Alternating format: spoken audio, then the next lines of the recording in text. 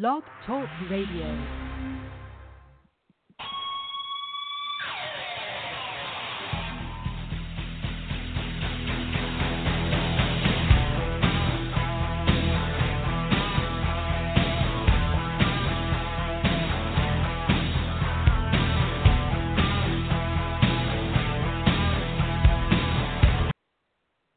Welcome to Gridiron Blitz right here on TuneIn, Player FM, Google Cast, Apple Podcasts, and on the largest platform on iHeart, as well as right here on Blog Talk Radio. Your host, Oscar Lopez here, Gridiron Blitz 286. We have a loaded 2 hours today, and we have the pleasure of talking to Coach Chanel Soho Tillman Brooks, who's going to be coming in here to kind of give us an overview of what's happening with her, with the AFE, as well as the Playing with Rage documentary that was kind of reintroduced to everybody. Plus, we're going to have filmmaker Sean Panfallen as well with us today. And later, in about 45 minutes or so, we're going to have Bryant Sewall of the WNFC, the CEO, and we're going to be talking off-season news and notes, as well as what's happening with the WNFC as we get into 2020 for that, as well as LFL insider Nate Ward in about an hour and 20 minutes or so, and we're going to be talking all things LFL playoffs, as well as the new format where you get players that can go to playoff teams, average 2 players from every team that could be assigned to a roster, so that makes it very interesting. We're also going to talk Week 15 and then kind of preview Week 16. We're going to talk women's gridiron news in about an hour or so, and that's going to be all the events that are happening in August, a lot of events, and as well as what's coming up in September and beyond as well. So today we're going to have our QB, Hall of Fame QB, Louise Bean in the house. We won't have Mackenzie Brooks or Holly Custis or Troy Wilson, so they'll be on probably in later dates. But we're going to be talking pretty much NFL preseason to kick it off, what's going on for Week 1 and what happened in Week 1, which nobody really cares about preseason at this point. But if you're pinpointing some of the things that obviously make a difference for your team, obviously you're caring because you want to know what's going to happen in about 4 weeks in terms of where they're at in terms of the roster itself. And then we'll dive into a little bit of, other things that are happening in the NFL and the offseason news and notes. So let's bring in the Hall of Famer here, Louise Bean in the house here. Hi, Louise. How you doing? Hey, how's it going? It's a good time of year. Good. Welcome back. Yeah, thanks. All right. Luis, a lot of stuff happening in this month of August, not necessarily in the women's game, but also in the NFL. So as we get into the winter and fall here, a lot of things are brewing. We got NFL. We got all these events happening in the women's game. Plus, we also have Gridiron Australia women's season coming up here in about 3 weeks or so. And we're going to be talking Gridiron Queensland, Gridiron New South Wales, Gridiron West, at Gridiron. And then after that, we're going to be ready for Gridiron Victoria as well. So a lot of stuff brewing as we get closer to Christmas. Oh, for sure. I mean, August is the best month for football that's not women's related because everyone in the college ranks is 0-0. And, I'm excited about my team and the upcoming season, which is BYU. But in college football, I like even better than the NFL just because of the excitement and just college campuses and just all that kind of stuff.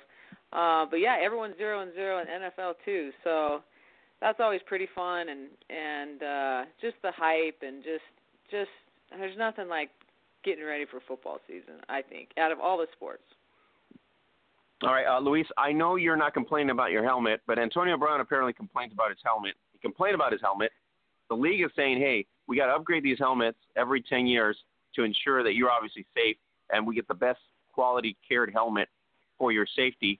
I don't know if he just, overblown at this point or just too passionate about it or he just thinks he's much of a drama queen now because literally a lot of people are like, this guy's coming up with every excuse in the book not to just go to work and do your job.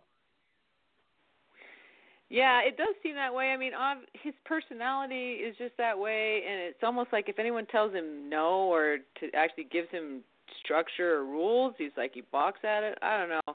I mean, it made me think about my helmet, and I really like my helmet. It's 7 years old, and I think gosh, there's so many more cooler helmets. I have the helmet that I have that's 7 years old. I have a newer one, a Zenith, which is awesome, but I'd have to paint it, and so I just hadn't done it yet. And so, gosh, someone like him, where they can get any helmet they want. That's why I think it's just kind of it's just him being a prima donna. And I know people get attached to their clothes. Yeah, I know, maybe but that's you know what I mean? It's like just, I mean, you're a multi-millionaire, and you're complaining about a helmet that a team's going to give you? I mean, come on, bro. That's 10 years old. So I know, but you know what I'm saying? It's like you can't go the other way. First you're saying, hey, the Player Association is wanting the best thing for me. The NFL has decided that, hey, we got to renew a helmet every 10 years to ensure that, the player's safety is as well as the league is covered to make sure that we're on par. And all of a sudden you got players, well, I wouldn't say players, I would just say him as a player, just kind of going back on, oh, by the way, no, I really want my old helmet instead. Come on, bro. Are you kidding me? Yeah. Oh, my God. It just seems weird. It just seems like prima donna kind of stuff. Yeah, I've never heard anyone complain about a helmet. I feel bad for the Raiders, who even Troy said, hey, this guy's going to become a headache. Here we are in preseason. We got a headache. Imagine when they don't throw the ball to him. Imagine when the quarterback's not, the play calling is not to his favoring. What are we going to do with that week to week? I mean, this is kind of like he's TMZ, and he's literally has already walked away from football. I mean, in reality, if you look at it. I think he just wants to. Well, sometimes I just think maybe he wants attention, and you have to figure out ways to get attention, and that's what he does. So.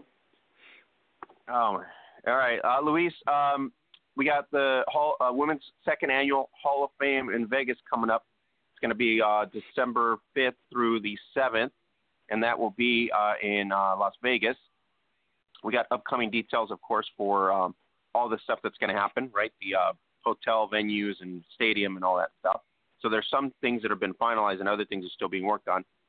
But last year's event was really amazing because it was kind of put together and brought a lot of veteran players, longtime tenured players, first-year to 5-year players that obviously were recognized as well. Unfortunately, I wasn't able to go to be there to receive my award as well. But overall, year 2 is coming up here in terms of what's going to happen in coming December.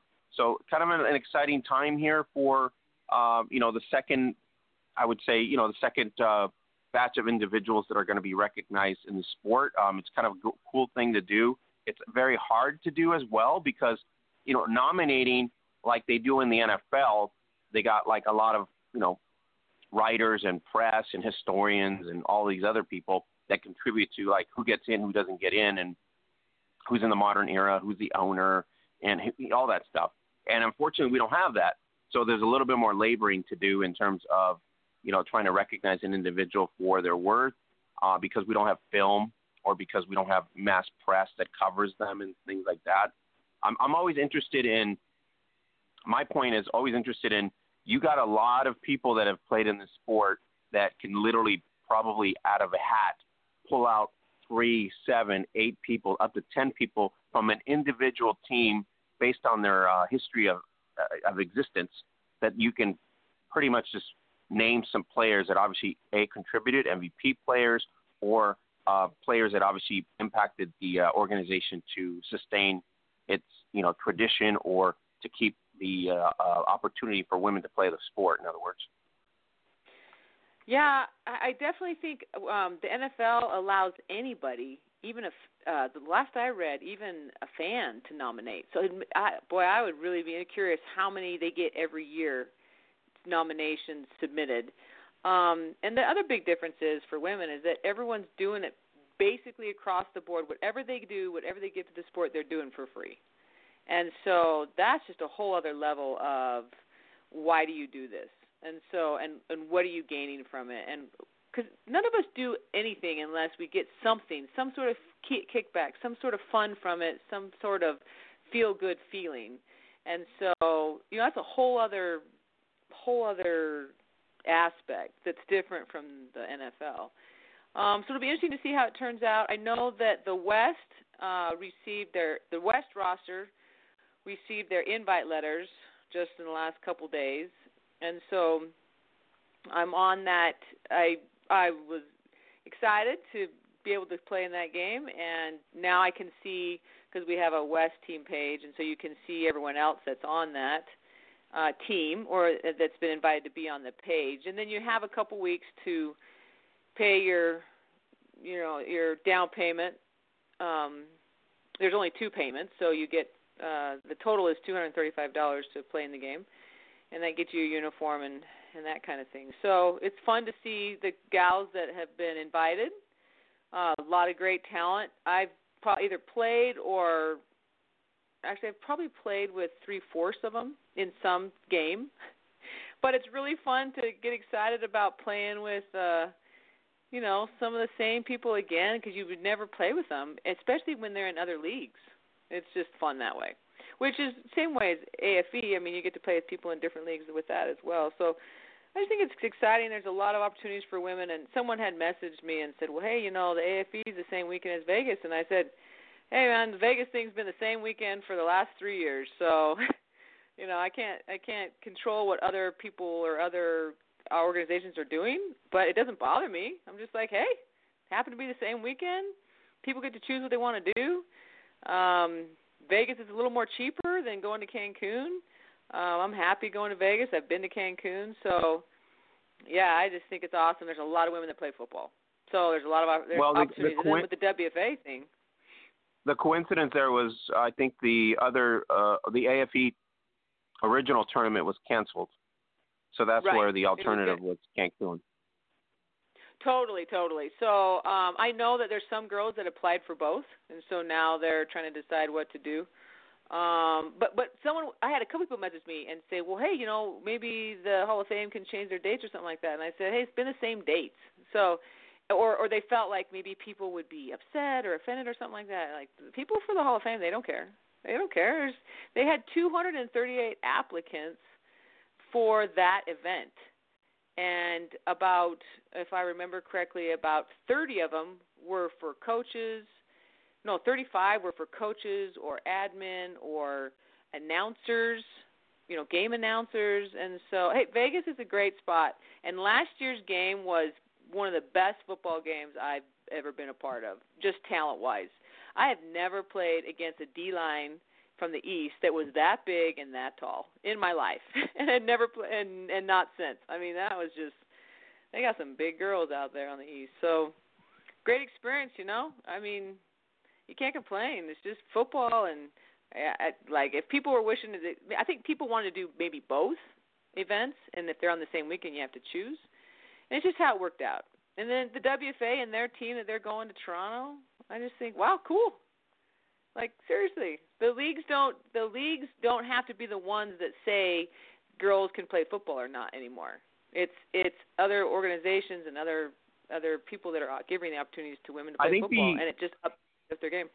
The opportunity is a lot more exciting when you make it more of a vacation mode, if you want to call it that, versus a regular season mode, because you get to kind of like, with AFE, you get to do a lot of things off the field with charities and stuff like that you would never get to do.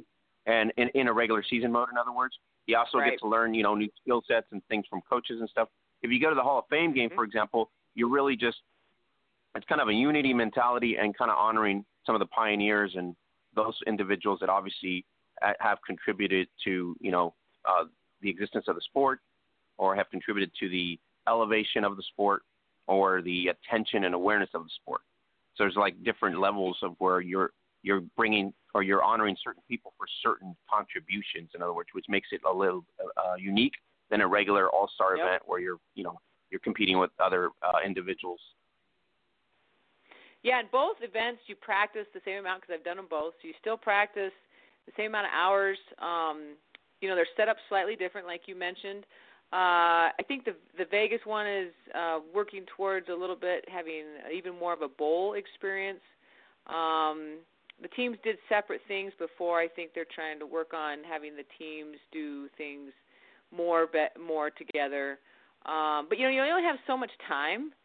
to get to spend when you're practicing, and then people go to Vegas. I remember last year, some of the honorees from last year, if they're coming from the East, they've never been to Vegas, some of them, or they'd never been to the Grand Canyon, for example, and so they wanted to go to the Grand Canyon, and they didn't know if they were going to be honored during the Hall of Fame, during the All-Star game. And I said, hey, girl, you need to go to the Grand Canyon.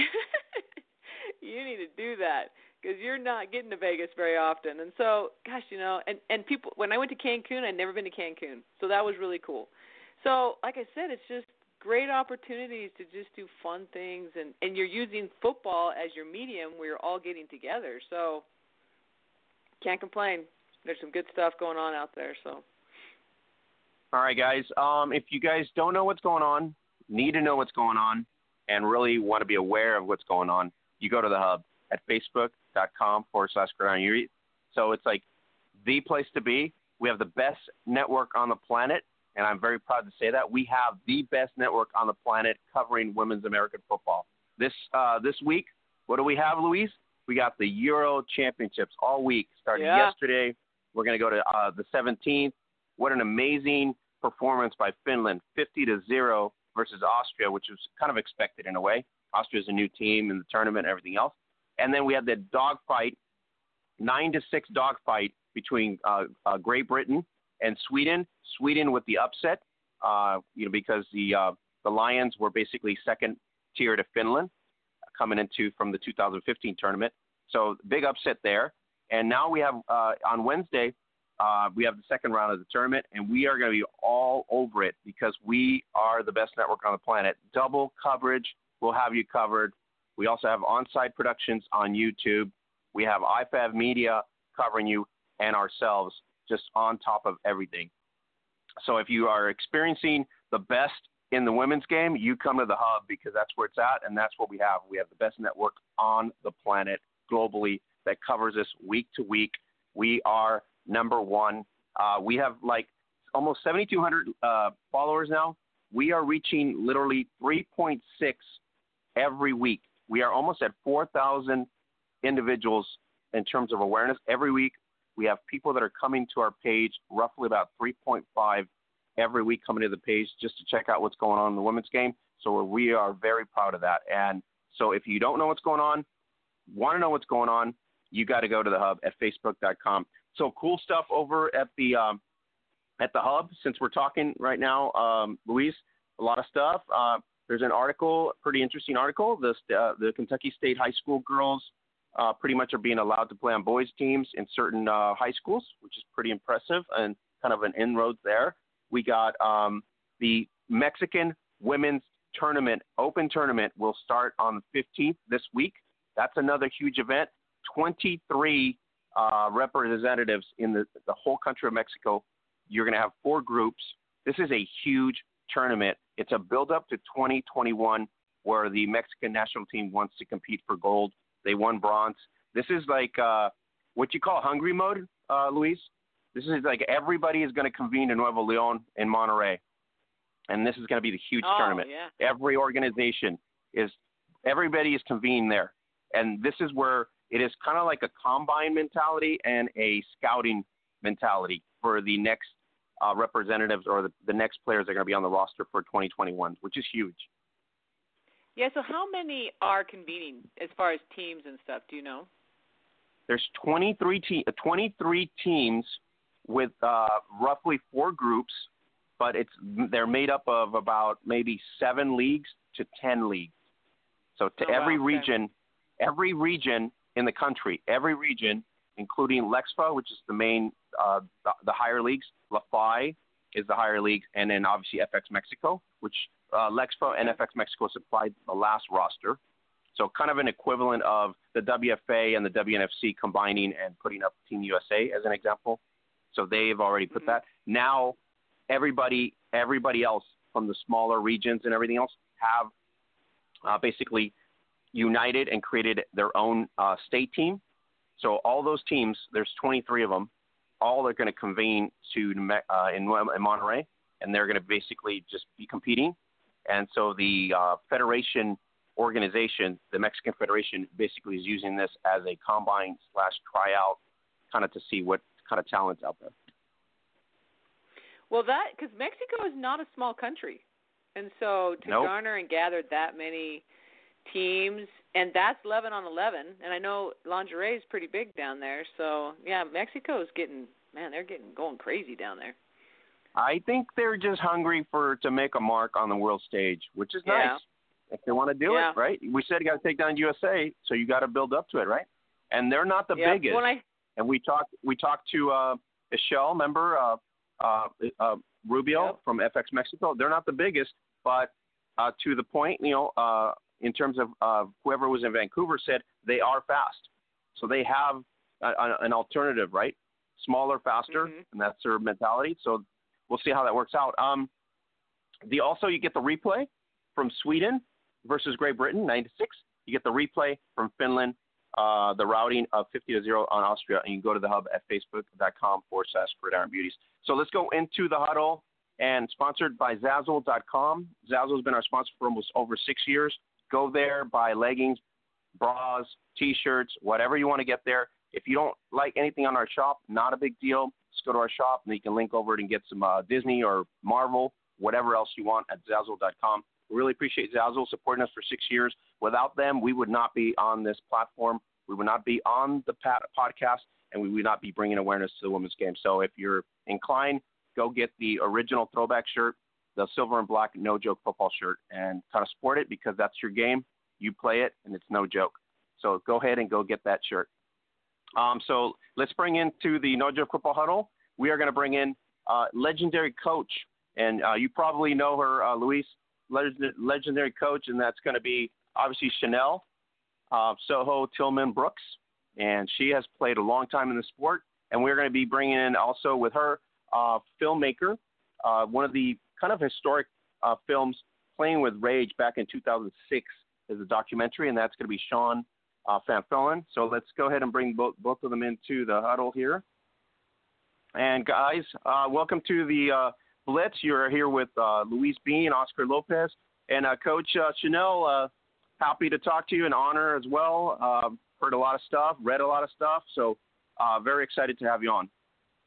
Thanks, Oscar. How are we doing today, Sean?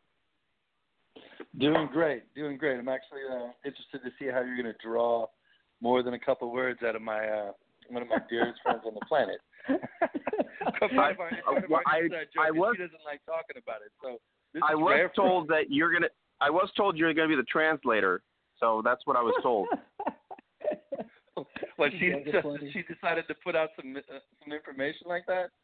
You can't do that. I don't think you knew, but you're going to be the press guy on the mic, just kind of looking over and kind of reading her mind and kind of conveying it to us. Sean, let's talk to you first before we talk to the coach, because obviously you said the coach doesn't want to devolve information here. When you watch the film, Sean, it's kind of old school, right? Because nowadays we're like, okay, we're into YouTube and everything else, but back in 2006, this was kind of like an eye-opening type of film where it kind of gives you an idea of the struggles, number one, and number two, the amount of passion that these women have for the sport in general.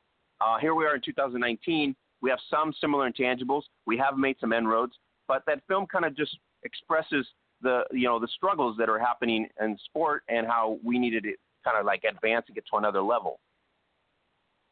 Yeah, I mean, thank you. I mean, I would agree with that, and I think it's sort of I think Playing with Rage is kind of timeless, and I realized that a few weeks ago when we had the screening in Virginia Beach, and there were people who had never seen it before had the same reaction to the people who had lived it. And granted, we were in a room of a few hundred football players, female football players, but a lot of the struggles and a lot of the obstacles that the women that I depicted from 2000 and 2002 and Soho for years beyond that, they remain the same. The obstacles remain the same. I mean, even though there's a lot more teams and opportunity now, it's more apparent for the people who choose to play and want to find it. It's not too hard to find. it's still not necessarily very much on the radar of the American public. Sean, in your eyes, because of social media, do you think that's garnered more attention? Because if we didn't have social media, we probably would have the same struggles as your film would portray, right? Because it was more regional based, more local based. It really wasn't getting any really national attention. And now it's like with social media, you're able to get not just, national attention. It's, in some instances, people are kind of aware internationally what certain teams or certain players and certain leagues in on a global scale are obviously at a higher scale with the sport, in other words. Yeah, I would completely agree with that. I think that Soho and some of the other players, they released the trailer from Playing with Rage not too long after we had the screening a few weeks ago, and it got like about 7,000 or close to 7,000 hits, like very, very, very rapidly. And I think you're right. I mean, the ability to share information is certainly an advantage to people who want to play this sport, and also getting recognition for it, for sure. And I mean, one of the players in Playing with Rage was a player from Japan. Her name is Toki, and she had to. I mean, her journey to get the opportunity was unbelievable. Was incredible. I think it'd be a lot easier at this point today. At least they have the opportunity to try out, to find out where the action is, and also to gather support in pursuit of the effort. I think it's a much different time now as far as the acceptance of women doing things that are of this nature. Sean, you're an emotional filmmaker. I've kind of watched a couple of your other trailers, things like that this week, kind of like research what you're all about. But you bring out a lot of emotion, and I think it really affects everybody in general with your filmmaking, because it kind of hits home with whatever documentary you're hitting. You really want to hit, and you want to hit that situation where you really want to make somebody understand the impact, in other words, of some of the ramifications, whether it be in a sport or whether it be in a day-to-day environment or some sort of political situation. So I applaud you for that, because it kind of really, you're focusing not on the necessarily issue on it, but you're also focusing on the emotions. For sure. I mean, I think that with Playing with Rage, I ended up coming back for 3 seasons for something that I had originally started to do that was just going to be 9 days, and it's because I fell in love with the team, and what they represented, and the fact that they were willing to do it for free, and at great personal sacrifice and expense. And to me, I felt like with that team, I felt like when I was a kid, I read Roger Kahn's book, The Boys of Summer. And there was a closeness and a proximity you could have as a journalist back then that in the modern era, it's very rare to be able to do that. I mean, I've been able to do that on a few occasions. I did Run Ricky Run with Ricky Williams, and I was able to make a really intimate portrait. I'm shooting a documentary with Michael Bennett right now for the last 5 years, and now he's playing with the Patriots. But to do that, you have to commit over a long period of time, and you have to engender trust from your subjects. And I think that when you do that and you get close up there, it feels different than someone who just showed up that day. And I mean, one of the hardest things for me in my life I've ever had to shoot was when Soho broke her forearm. Because like I said, that's my dog. That's like one of my, it's like best friend, right? And you're looking at her, and her forearm's broken, and I'm trying to maintain a professionalism, right? But at the same time, that's my friend, and I care. So there's an intimacy to that type of storytelling that is that's not common. And my hope is that we can actually get that film out.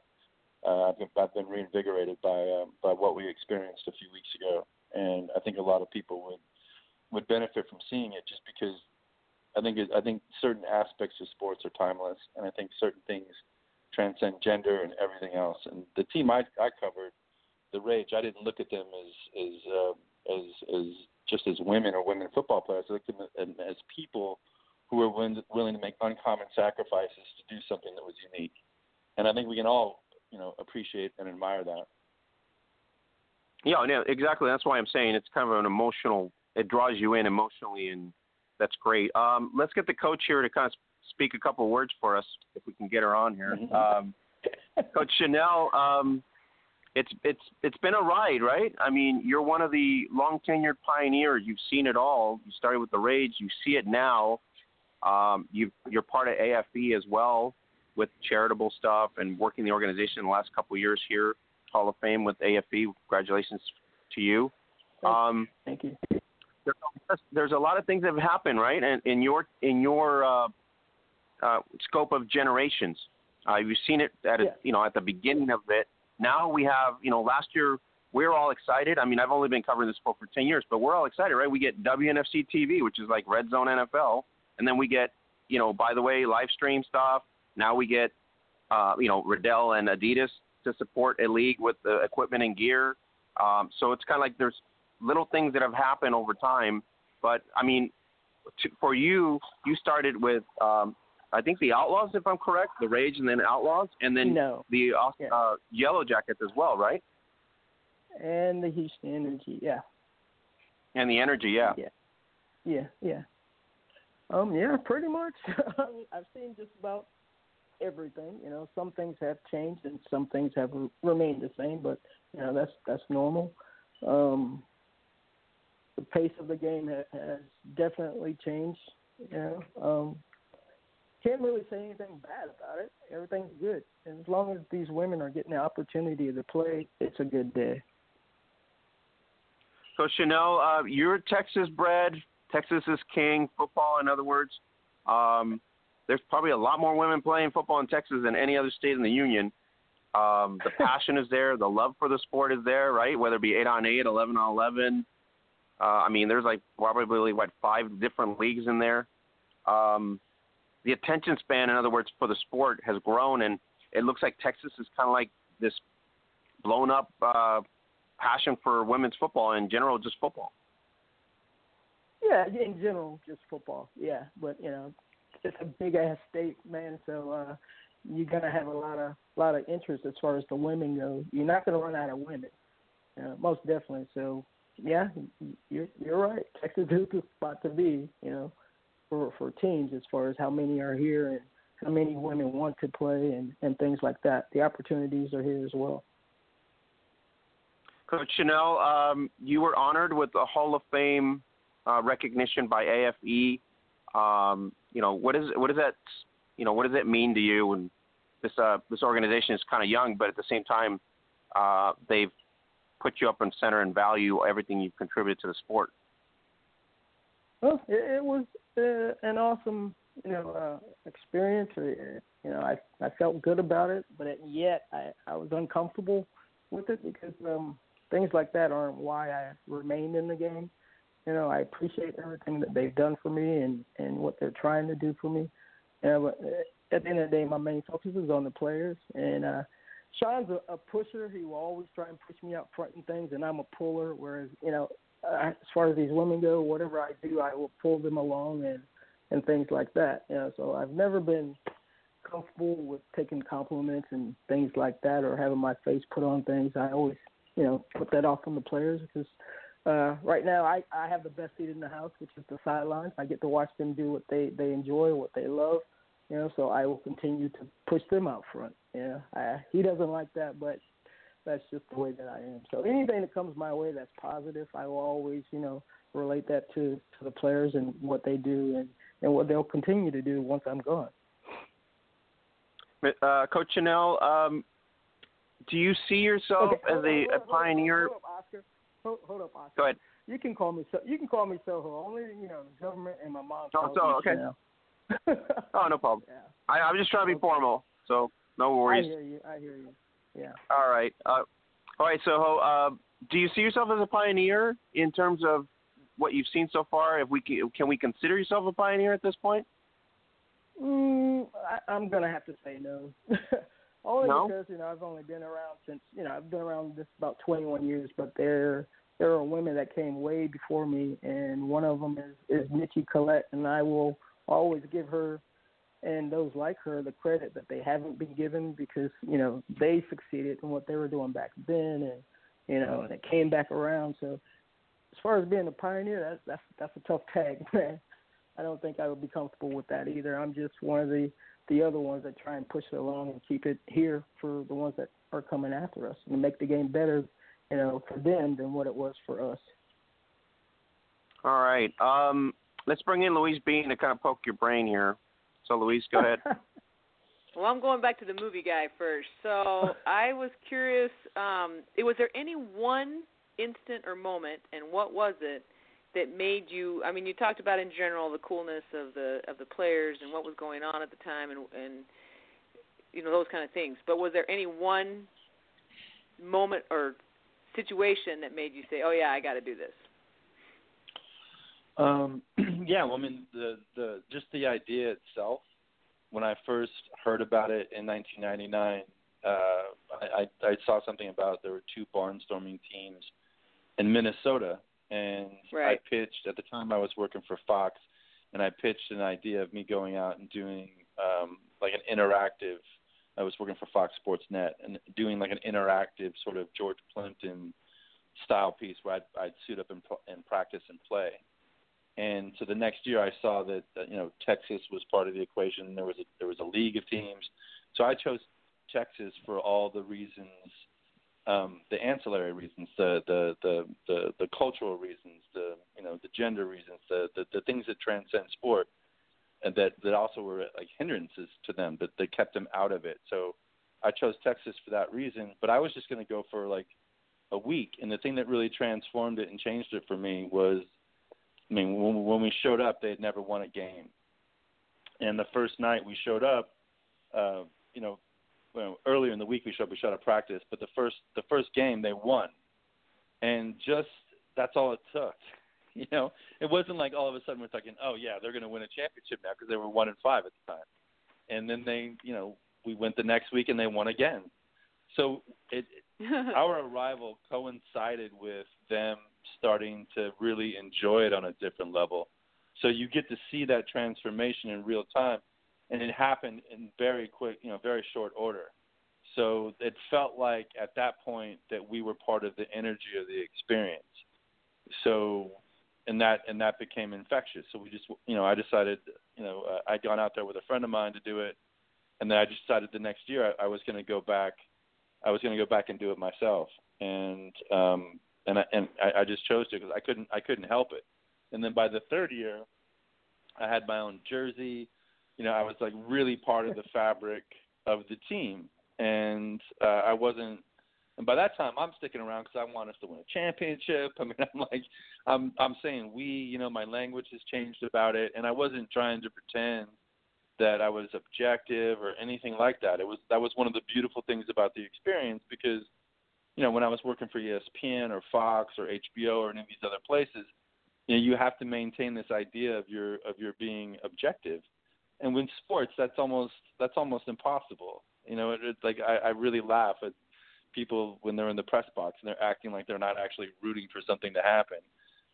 Generally that's not true. Either you're rooting for a story, you're rooting for a team, or you're rooting against somebody because you're being petty about it.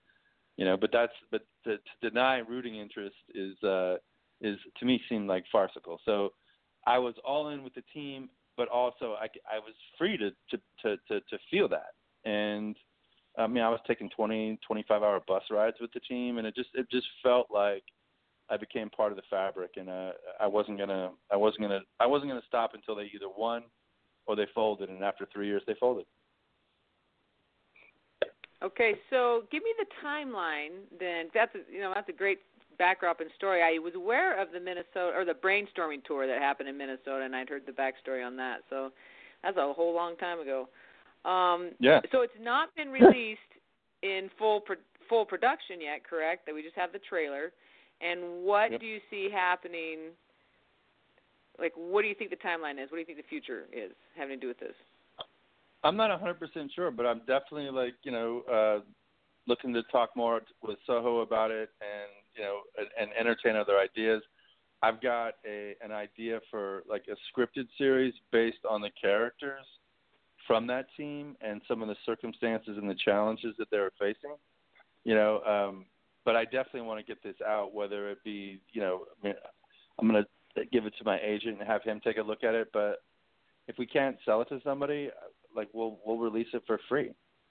I definitely want people to see this movie. And, when we had the screening a few weeks ago, it was a real pain spot for me. I felt like I kind of let a lot of the team down by people not having a chance to see this.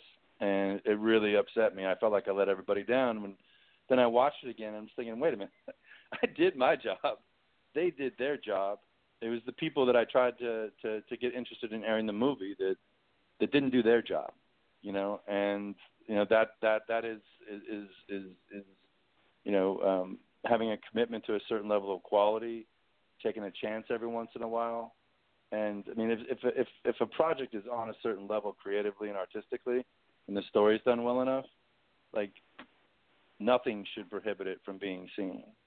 And there were some major like executives in sports companies or whatever that saw this film. I mean, we tried to get it to people. And I remember one time a female executive from ESPN, told me at one point, "Why are they so angry?"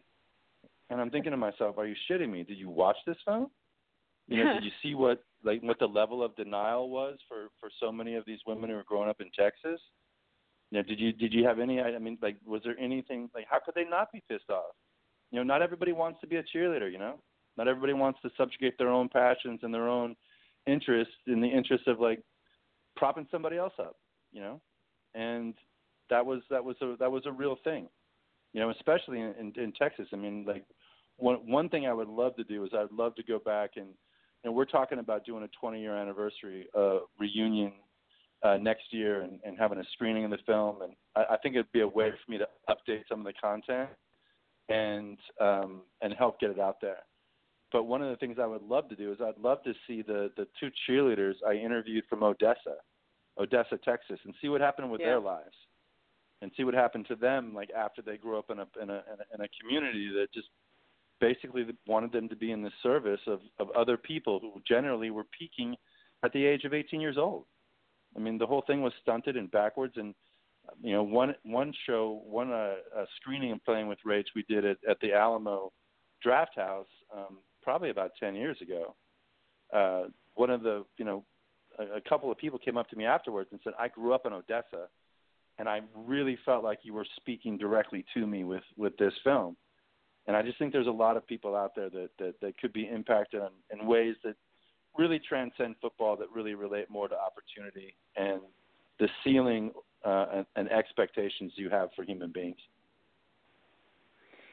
Well, it's a very good story, and when you said you wanted to go do the cheerleaders, it made me think of how Sports Illustrated does Where Are They Now segments. And even exactly. ESPN does that, so that would be pretty cool when when it comes out to be able to backstory some of those people and just see what happened to them. So that would be pretty cool. I'd like to invite them. I mean, Mm-hmm. I think it'd be a fascinating discussion. I mean, I would not be at all surprised if one or if not both of them stayed locally.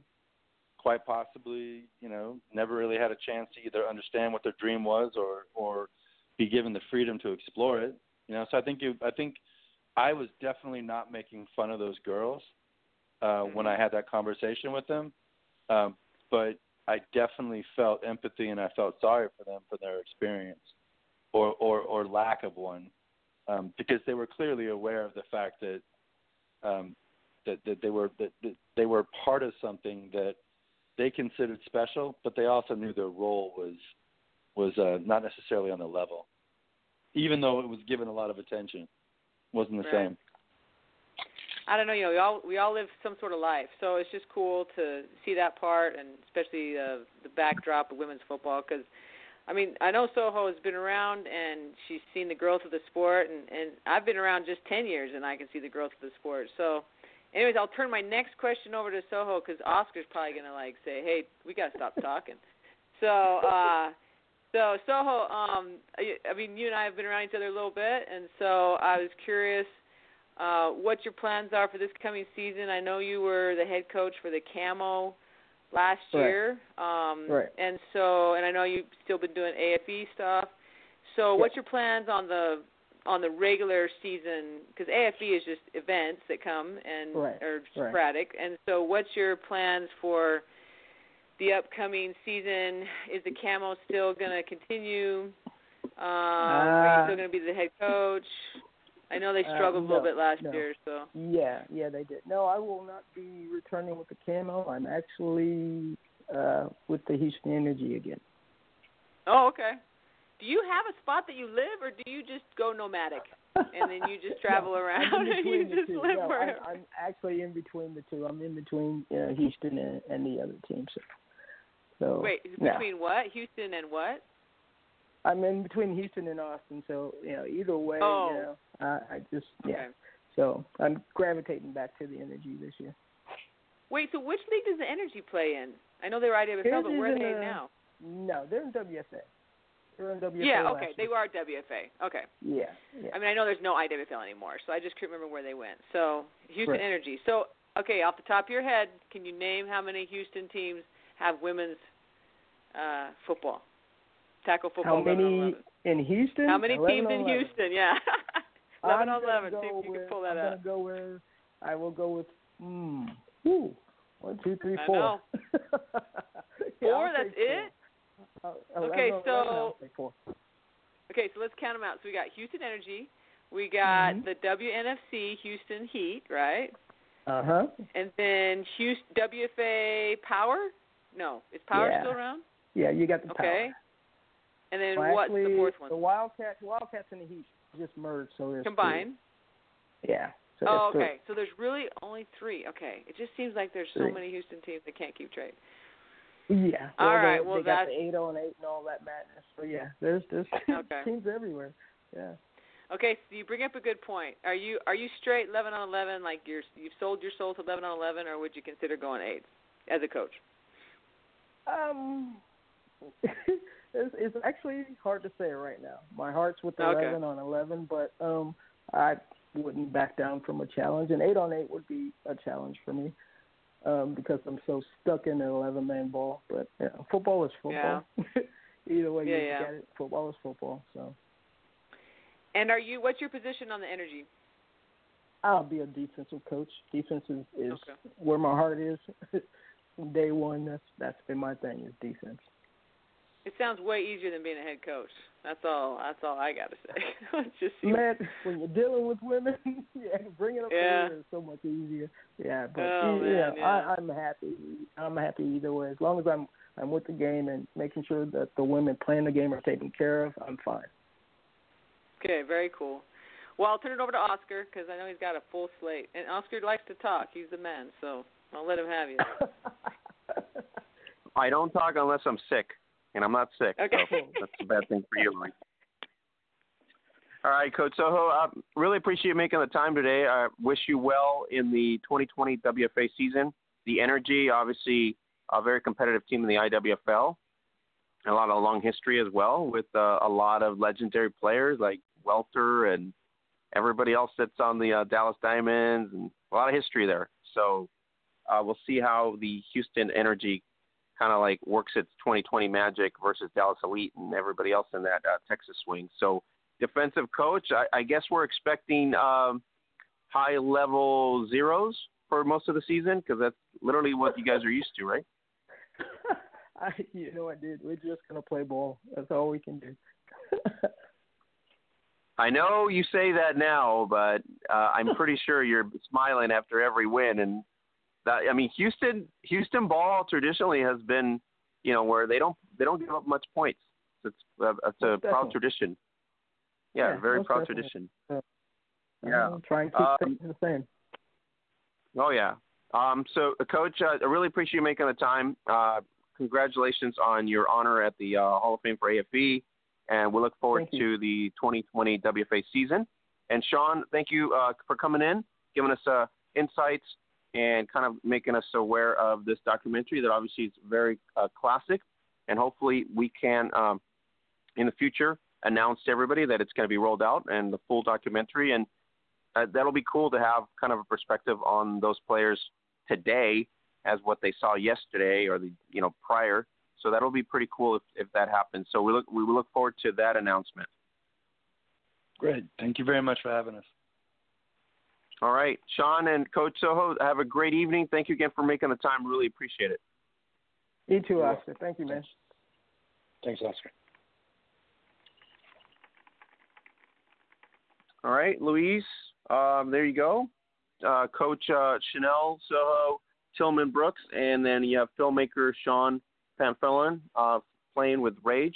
That was a great movie, trailer-wise, and that's why I said it's a lot of emotions that go into play with that. It's going to be nice to have the whole trailer come out. Yeah, that'll be cool. I mean, just any of these, you see stuff being made by filmmakers and documentaries and different things about women's sport and women's football, and it's just nice to see what goes on and have people be recognized, like you said, for their hard work and effort. So it's very cool what he's been doing. So hopefully it works out. All right. So we will see you, I guess, next week if that's the case. Okay. We're going to be talking more information on the Women's Hall of Fame. That's going to be coming out probably in the next week or two, and as we get closer to the event. And then we'll have details on the hotel, details on all the things that are going to be happening, in terms of pre-game events. So we're looking forward to that. And my news, I got notes saying that the folks that were doing the San Diego Rebellion are going to put up the game, so that should be pretty exciting. Yep. They've done a great job all year with WNFC, so that should be pretty impressive to watch as all the the players will be contributing there. So pretty awesome. So I will catch you next week if that's the case. So have a great evening. Thank you very much. Talk to you later. Bye-bye. All right. All right, guys. So Lisa's bailing out on us, and we are going to bring in the WNFC CEO in the second huddle here. You can always go to Zazzle.com/Gridiron Beauties. Get your No Joke football gear there. Get the classic silver and black No Joke football. And if you're a athlete playing women's American football, that is the slogan you want to be showcasing all the time. What's your game? My game is No Joke. So you play No Joke football. So check it out. Save up to 20% off and use the coupon codes at Zazzle.com. Free shipping if you basically subscribe to Zazzle Black, which is for $9.99 for the whole year in the U.S. So you get free shipping as well. So help us out. Zazzle's been our sponsor for 6 years. They're more than gracious to keep us on the podcast, to keep it running, and to bring awareness to the sport. So help us out as well there. So take advantage of the coupons as well. All right, let's bring in the WNFC CEO, and that would be Bryant Sewell of the WNFC. Hi, Bryant. Hey, Oscar. How are you tonight? I'm doing great. You're doing better than I am because apparently you're not at NASA, and I'm in California. So. Yeah. Well, those are pretty close. It's a little different in the Caribbean than it is in California, but it's close. You have great white sharks, so we don't. So I prefer that, but still. Yeah, I kind of figure that. Bryant, wow, we got Prodigy, we got Queens, we got Phantoms. Yeah. We talked to Coach Rich Harrigan last week. We talked to Tiffany Matthews for the week before that. We talked to Ebony Kimbrough. We are going to be talking probably in the next couple weeks here, La Muerte de las Cruces and the Mississippi Lady Panthers.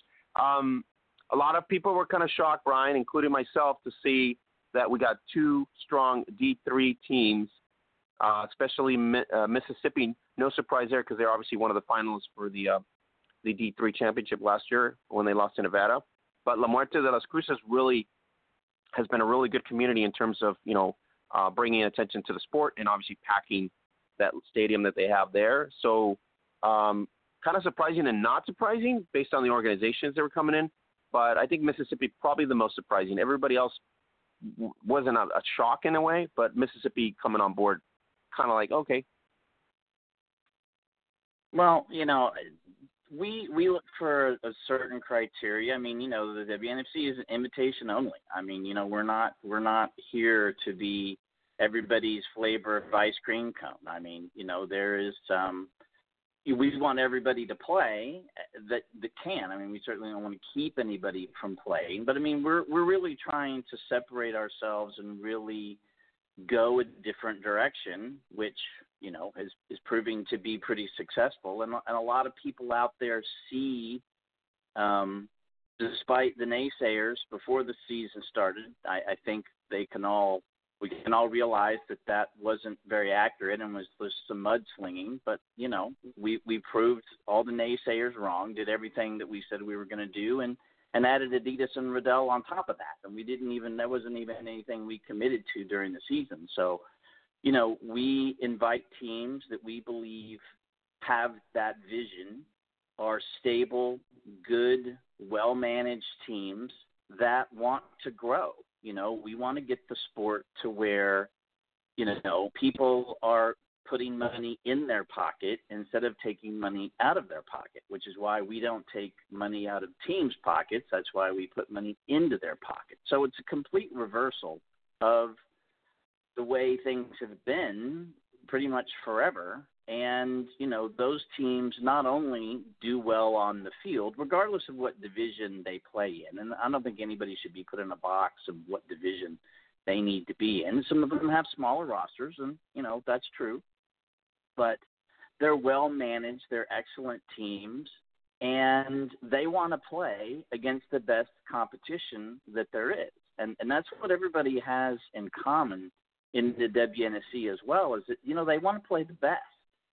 You know, some teams decide to go a certain direction because they don't want to play the best. They want to play teams that they can beat. Well, you know, that's not how we're made in the WNFC. And, you know, are those two teams that you mentioned, you know, going to have a challenge going up against Atlanta or the Spartans? Or sure, but that's what they want. That's what football is about. I mean, you know, it's hard to get wound up for a game that you know you're going to win by 60 points. But, I mean, when we line up against a Utah, I mean, you never know. It's going to be a shootout. The championship was a perfect example of that, despite the regular season game. That just was, you know, it was not that way most of the game, and we just kind of got on a roll and just kind of ended up that way. The championship game and the Best of the West championship game is how those games are, and they're a shootout. And one play can take it one way or the other because those are two high-quality, exceptional teams with great talent and great staffs that want a challenge and a shootout, and that's what the teams that join the WNFC want. Well, Brian, we talked to Washington. Washington comes with a good resume, USWSFL, IWFL. We have Carolina, good resume in the IWFL. Ownership, as you're talking, really is a key there. They're all excited because this is more of a business model for them. So they have proven themselves on the field in terms of excellence. Now, you know, we talked to Tiffany and Jordan Marie. Their challenge is really to prove themselves as a real, true brand to bring attention to the area, but also a brand of, you know, business brand that people can support and elevate the next, you know, to the next level.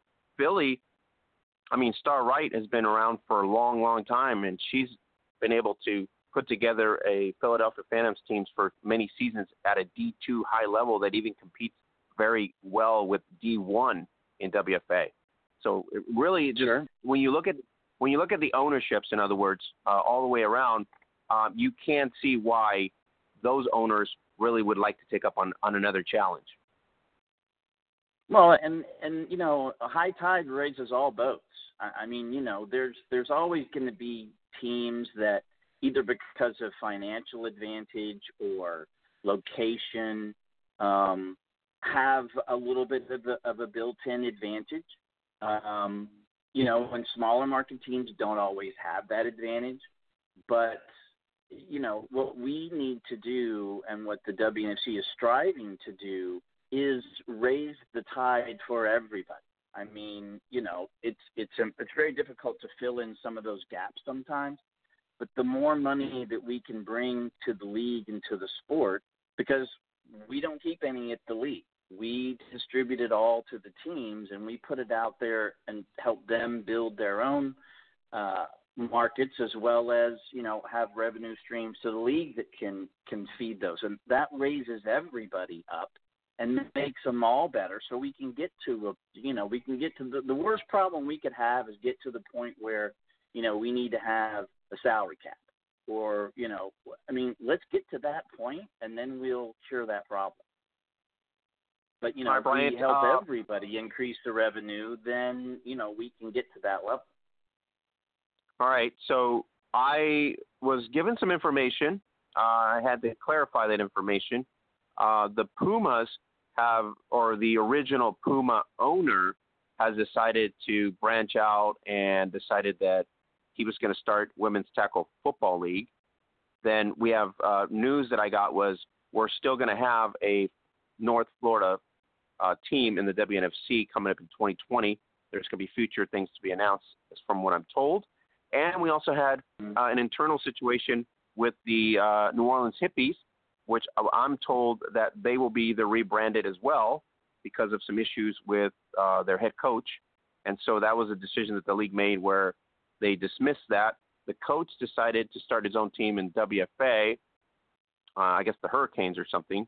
So in reality, some of these internal issues that came about, kind of surprising in a way because you figure – the model is to benefit you, but somehow these folks have decided to screw it up, if you want to, be blunt about it.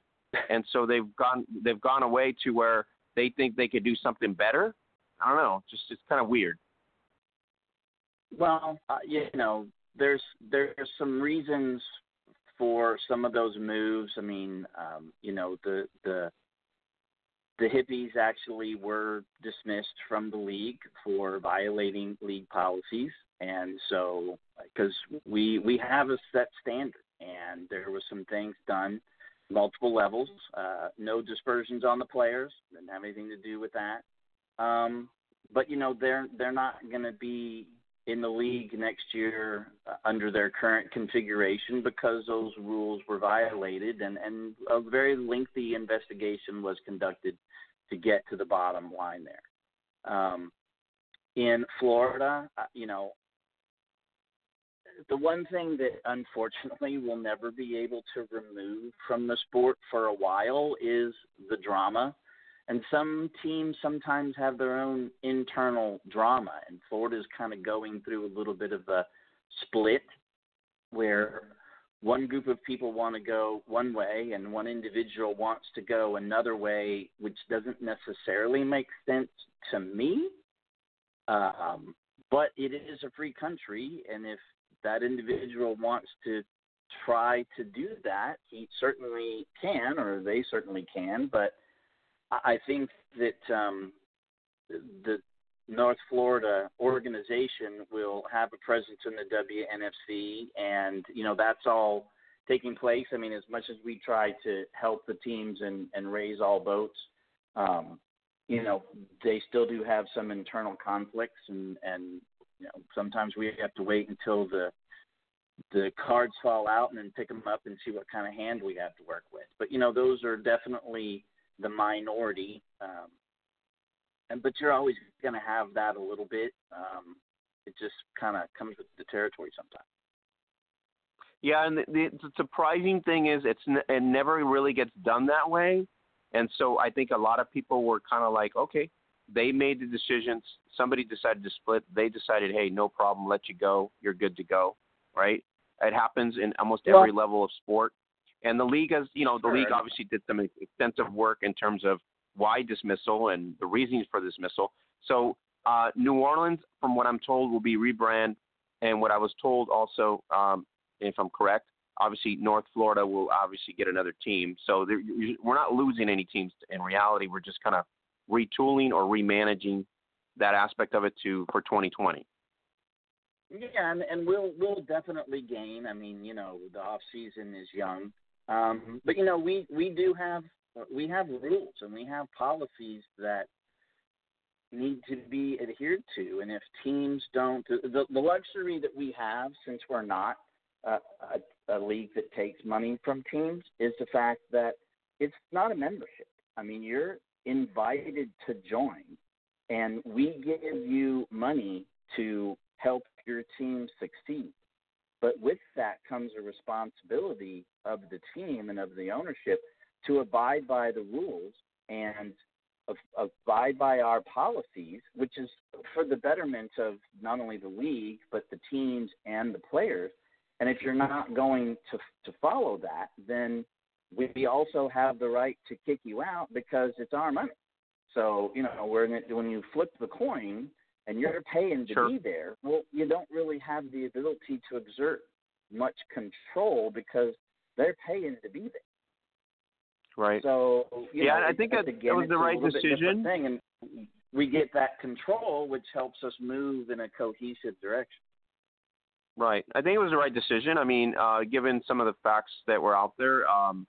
But, the reality is we'll still have the teams in 2020, so that's a good sign for those markets.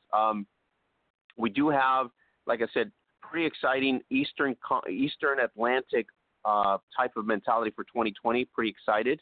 Atlanta Phoenix, Washington Prodigy, Carolina Queens, Philadelphia Phantoms, all that. And then you also have Mississippi Lady Panthers. You got Alabama Fire as well. You got the North Florida team that's probably going to combine. So the Atlantic's kind of has gotten compressed, where last year it was more of the West being a little bit more tighter and the Atlantic kind of like a little spanned. So that's a pretty good sign for fans to get excited about. Well, there'll be more.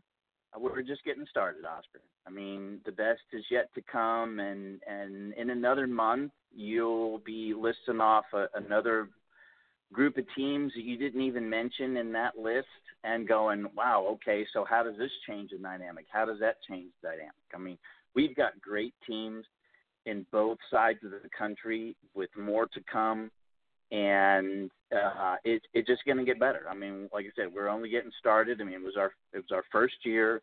Anybody that has run a business or started a business or run an operation at a high level realizes that the best plan in the world goes out the window as soon as the bullets start flying. I mean, I'm a Marine, so I think in those terms. I mean, the enemy gets a vote.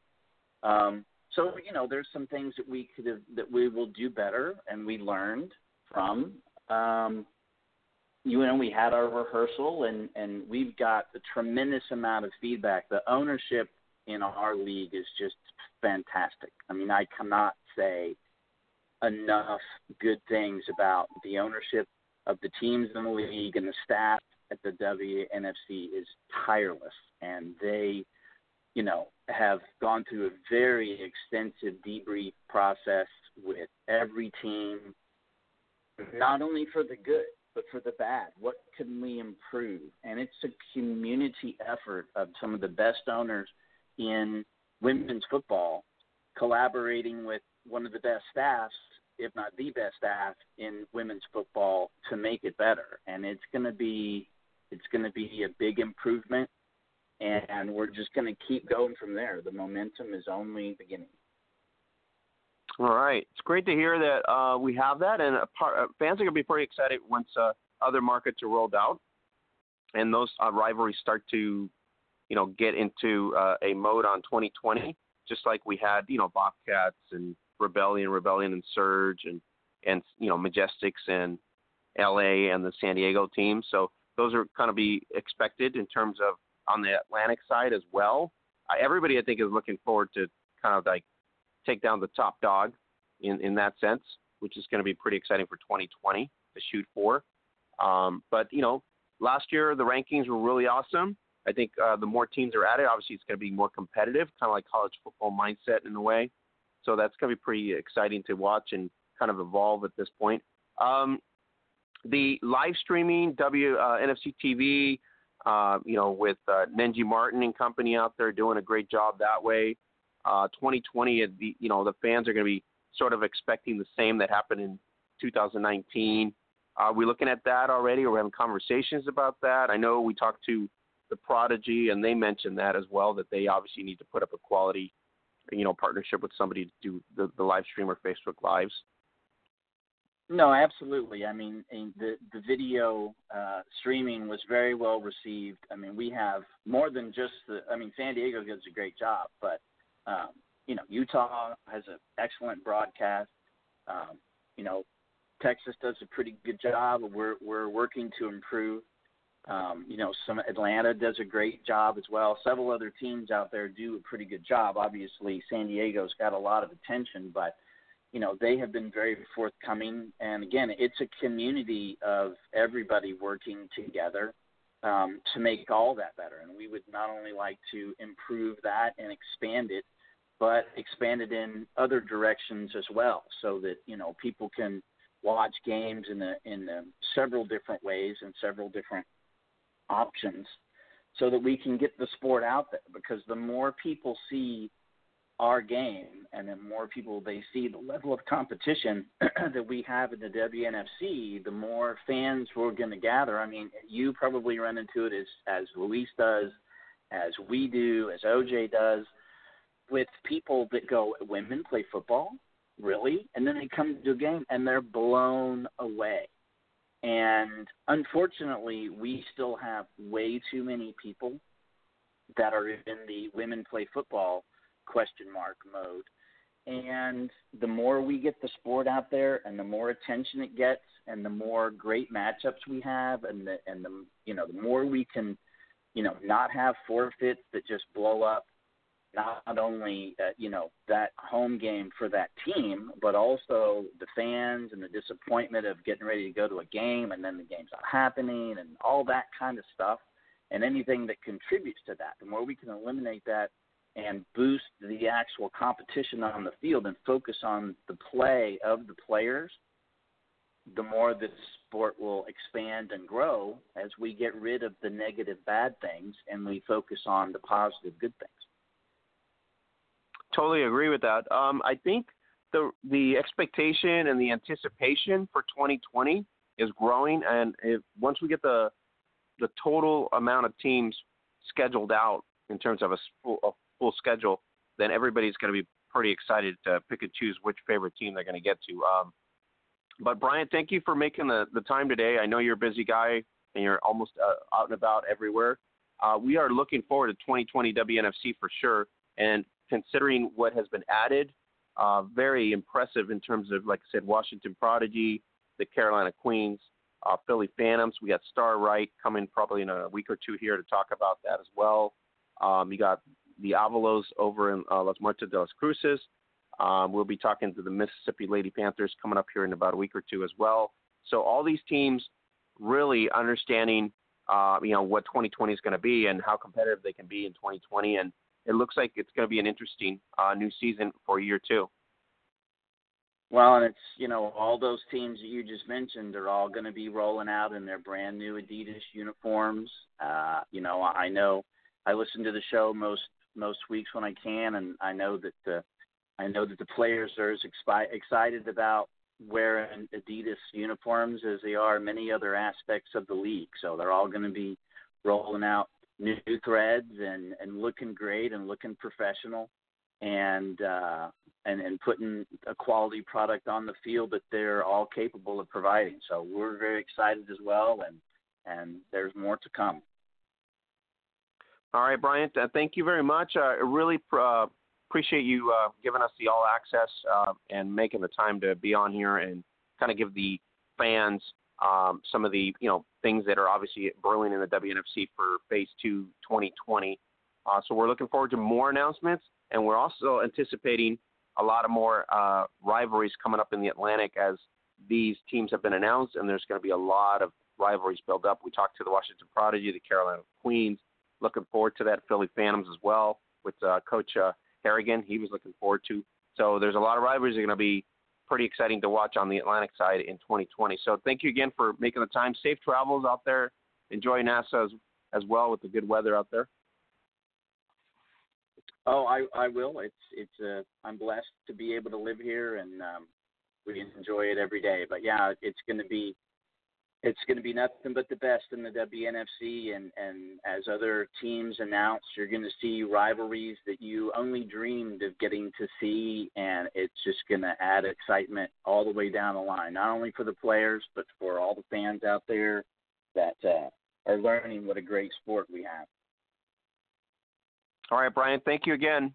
We'll touch base once again as soon as we get closer to 2020 and kind of talk about the schedule, talk about the rostering, and the expectation for the upcoming season next in 2020. I appreciate it. Great. Thanks for the time, Oscar. Have a great evening. All right, guys. That was the WNFC CEO, Bryant Sewell, and he is excited to announce all these new teams, and on top of that, more teams coming up. The schedule hasn't been finalized, and that's obviously because there's other teams that are brewing. So in the next coming weeks, as he's mentioned, we are going to have a lot more teams coming over with a lot of criteria that needs to be met to be in this league.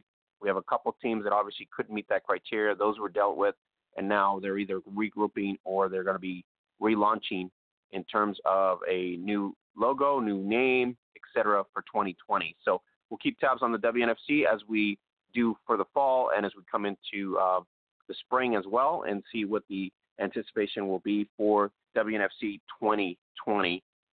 And as always, we thank him and Odessa for giving us access to interview them and kind of bring up some of the issues or questions or things that fans obviously would want us to ask. So really appreciate his time out there in for coming on board with us. So let's go into the third huddle. We're going to go LFL Insider with Nate Ward. We're going to be talking Legends Football League for the playoffs. And so, Nate, how's it going? I'm doing pretty well, Oscar. How are you doing today? I'm doing well. I'm doing a lot better than the Omaha Heart was doing.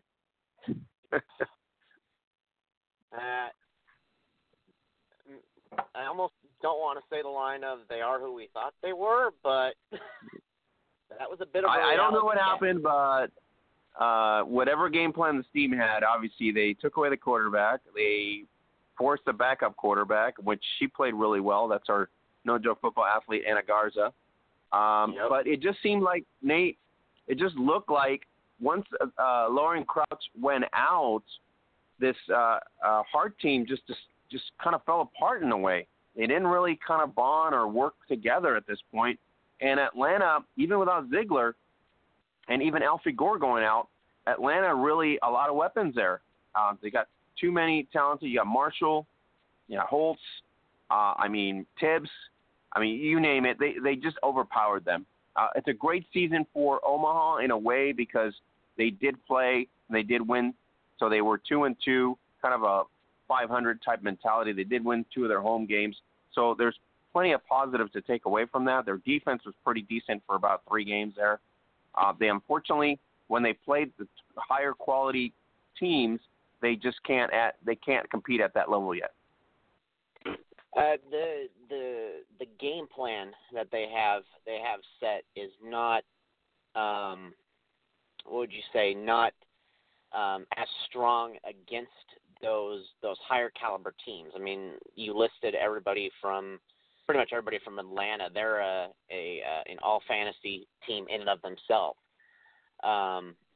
But we saw in that game, and especially the game before that if you try to divert too much from what you succeeded with in the first 2 games, you're toast, and that's shown for a lot of teams. I mean, look at Denver; they're still figuring it out. So Omaha has to give themselves a pat on the shoulder for at least getting 2 wins out of the season, not going 0 for the 3rd or 4th season in their franchise history. Well, I don't understand the Omaha coaching staff because I was watching the game. You have Anna Garza, and you're putting her in shotgun. She's racking up a lot of yardage in terms of, on a run mode because she has the speed, but they don't go to a block mode on the front line. You would think, it's working. You're getting yards. You can get back into this game. It was late 3rd quarter, sure, but she's killing it on the runs. She's getting first downs just on, get 1 or 2 blocks, and you're there. Even Coach Dan Robinson was like, hey, they're killing us. We got a block. And then you go to, okay, let's give it to Matei Vincent. Oh, let's just, give it to Lindbergh. I mean, come on. It's like, how much of a down mode do you have to get? This is a huge game. You're going to the playoffs. You got to beat this team. I almost feel like even in the successes and when the light has shined on that coaching staff, I feel like almost there's also been a lot of behind-the-scenes stuff that we haven't seen. I was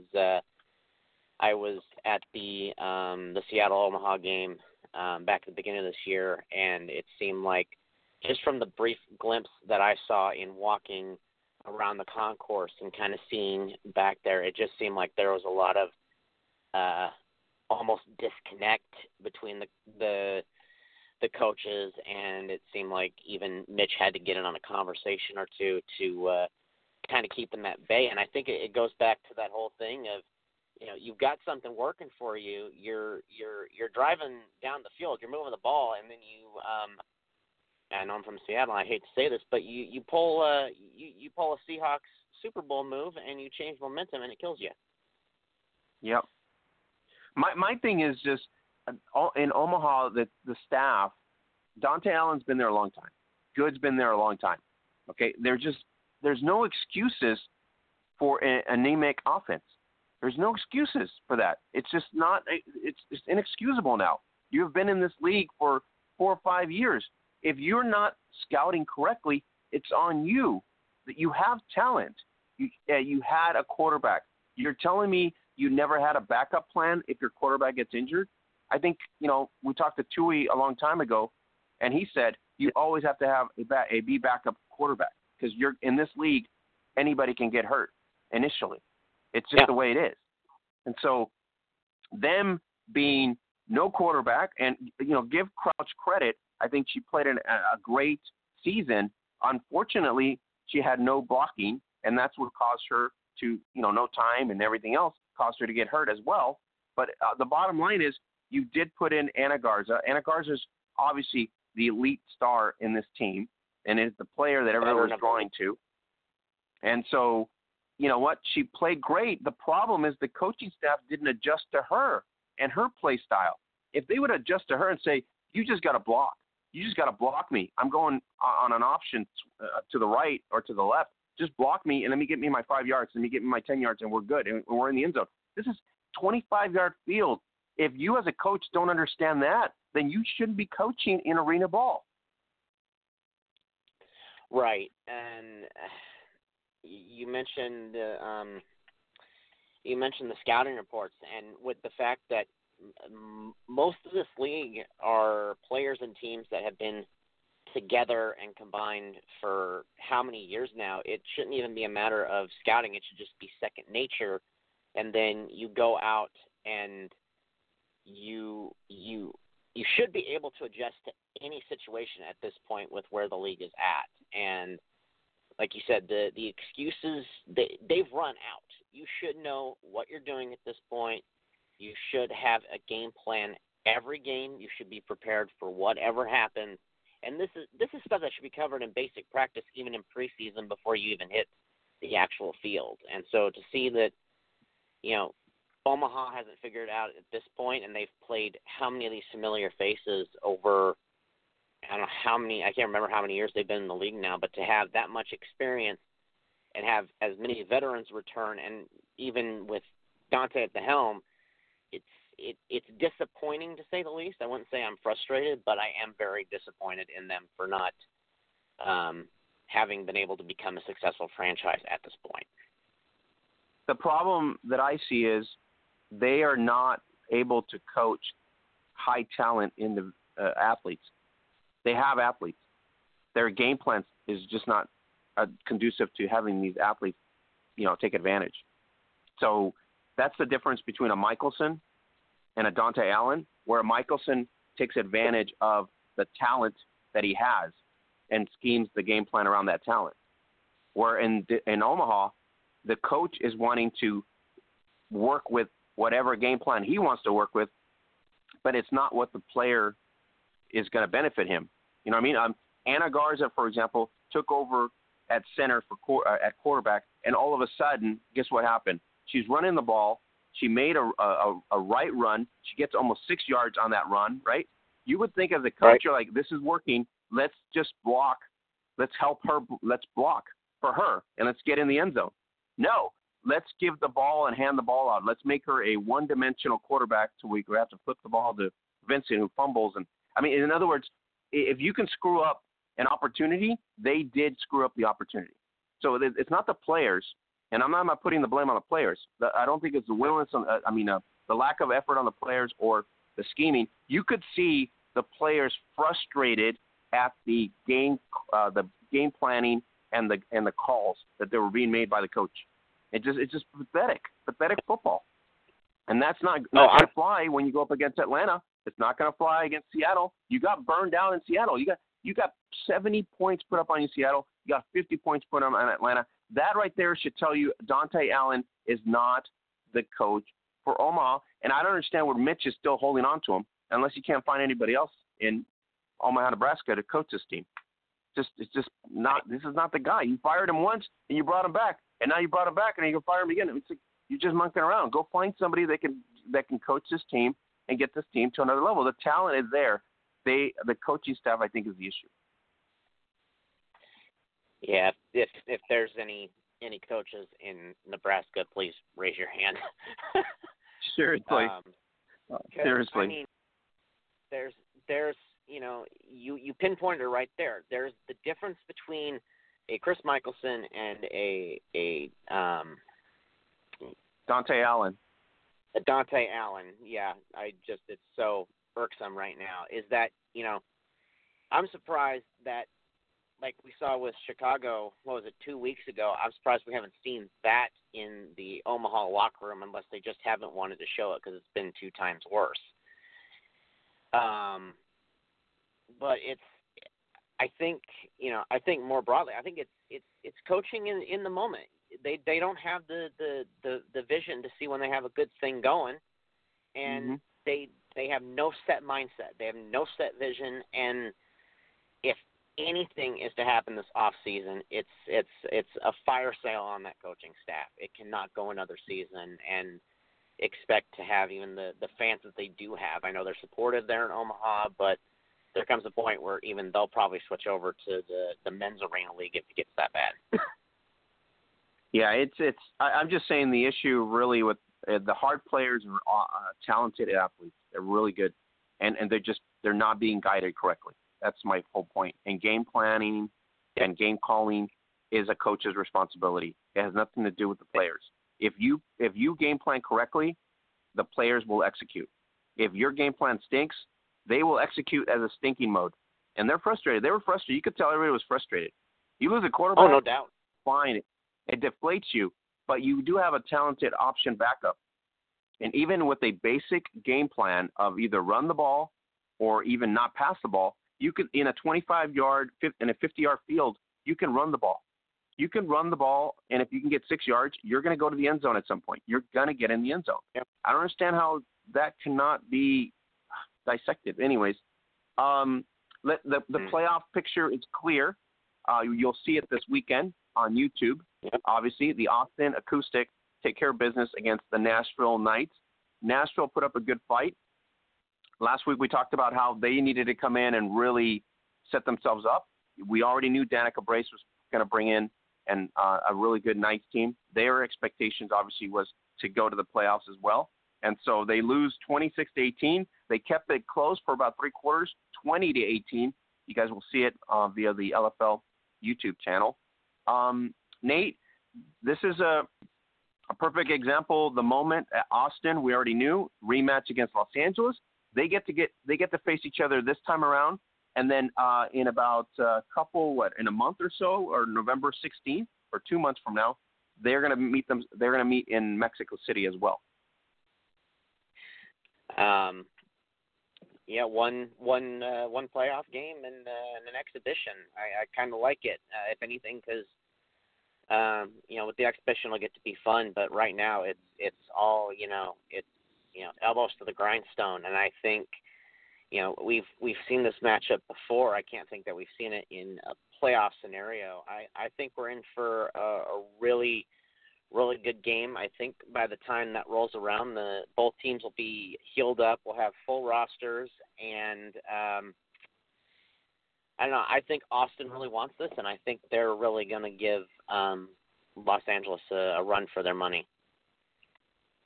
Nate, kind of throw a ripple in everything else, and so Sure. Mitch comes up with, oh, by the way, any player on a non-playoff team is more than happy to go to a playoff team, and you get two players as free agents to come onto a playoff team. So that's kind of interesting in a way. The opportunity will be there for some of those, high talent players like an Ana Garza, for example, that just, just got defeated in Omaha, and maybe she ends up in Austin or Los Angeles as an example.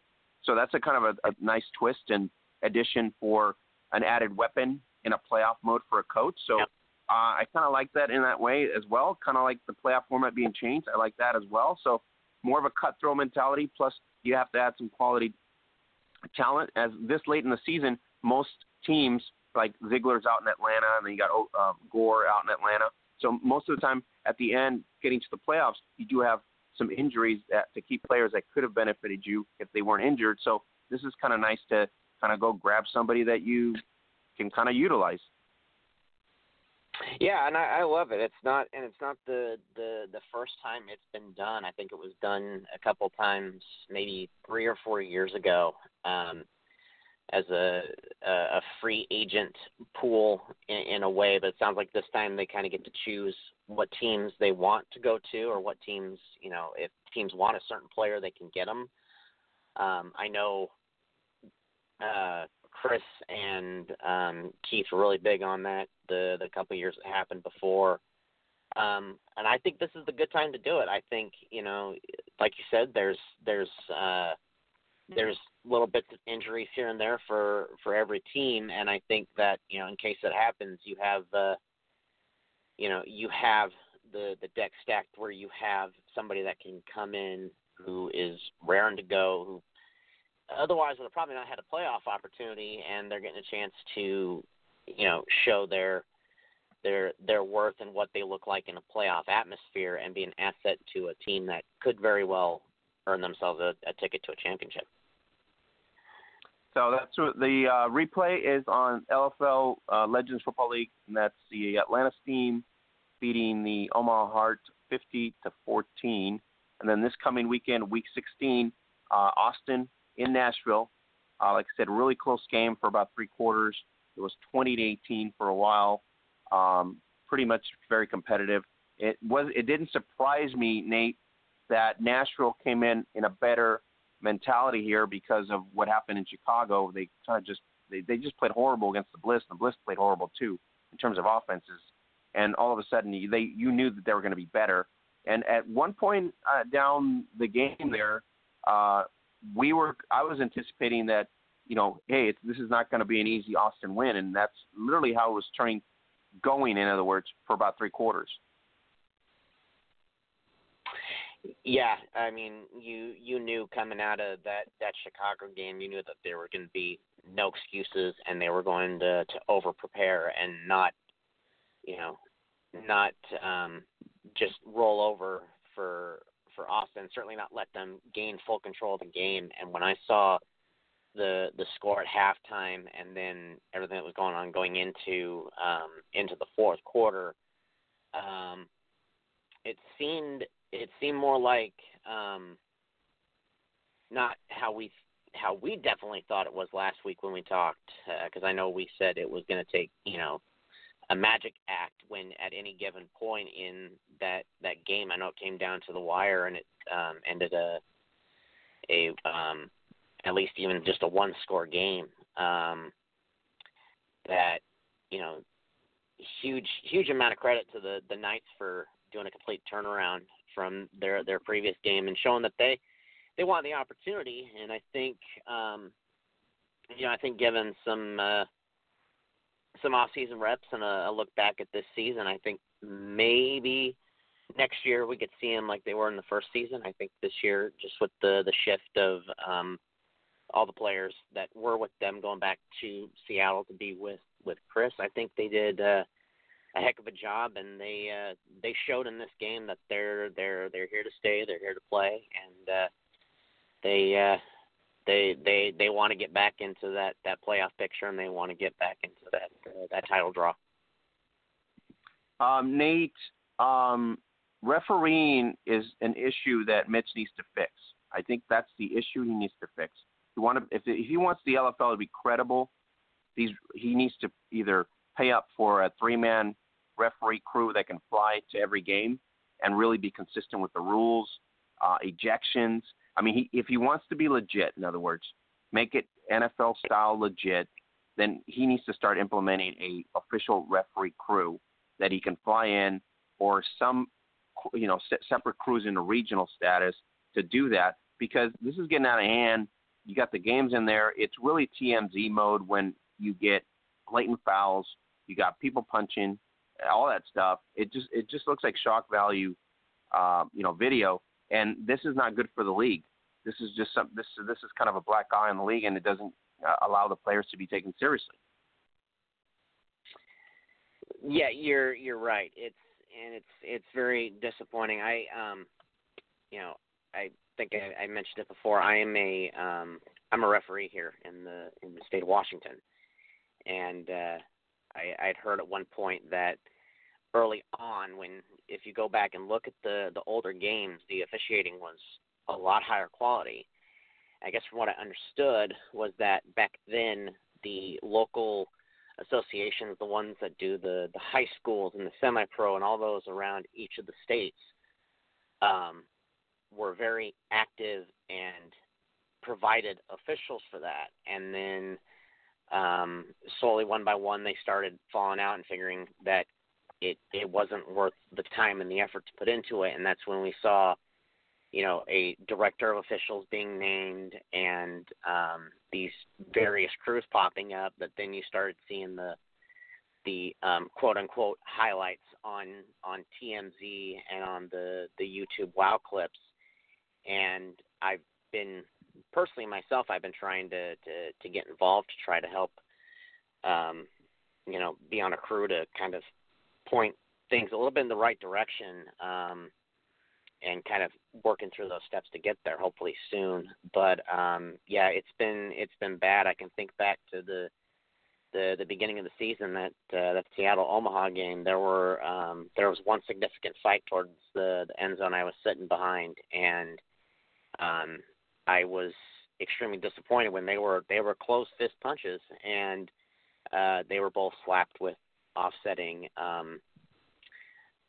unnecessary roughness, and that was it. There was nothing else to it. And then there was a couple of calls last year that I really took note of that, when you can plainly see that a player grabbed another player's helmet and took a swing and was asked to just sit out for a couple of downs, that is not a good look for any league, especially not one that the commissioner says is trying to get fully legitimate. And it's actually more of a big fat black eye, because you're saying, it's okay to use your as weapons. And it's also surprised when a year prior to that they were trying to crank down on that and prevent that from happening. We did see some ejections, and then the following year it just all kind of went back downhill. So, it's his league to run. The inconsistency of a rule book is my point. It's an inconsistent rule book, and it shouldn't be that big of an issue. Because my only beef with Mitchell is he claims this is NFL-like caliber athletes, right? He claims this is an NFL style game. This is something quality, right? And he, as a commissioner, has never changed that. So he's making a mockery of his own branding, and he's kind of like being a fool to himself by not making it a legit sport, not getting referees to be legit. Because if the referees are legit, the players then are reserved and cautious about what their actions are going to be, because they're going to cost their teams an opportunity for a win, or they're going to cost their issues with their coaches and things like that. But it seems like nothing's happening. The last 4 weeks of the season, people are getting assaulted, people are getting punched, all that stuff, and nothing's been done. There's no suspensions. There's no people being kicked out of the games. It's kind of like just okay, well, that happened, and let's move on to the next play. And it's really how the attitude comes across on the screen in terms of the game. And I think that's a big issue he's got to fix, or I don't even know if he wants to fix it. Yeah, you keep mentioning it as a rule book, and no, the last one I saw was 2 pages, and it was like the basics of the game. There is no, from what I understand, what I know is there's no in-depth rules in regard to that. They're supposed to follow high school, which apparently it almost feels like, you know, he does have a hand in it, that, you know, there's certain things that are purposely not being called, and you called it perfectly. It's, you know, it's borderline, if not full on assault. And, you know, if you're going to say that you have NFL caliber players and play high quality football, then you need to nip it in the bud, or you need to quit acting like you're all that and just own up to the fact that you are, you know, I don't want to say sports entertainment, but you're bordering on that, and you need to quit saying that you're trying to be like the big leagues. Yeah, and that's my beef. It's just you're coming across, your videos come across, and then your promos are saying, hey, this is the highest level of football that's played, and at the same time, you know, you're avoiding, basically it's garbage refereeing. It's really what it boils down to. You got garbage referee that really takes away from the players, and if the players were basically controlled, then you would have higher quality of play, and then obviously you would have less infractions and more electric on-field plays. So I think that's an issue in the offseason for 2020 that the LFL needs to fix.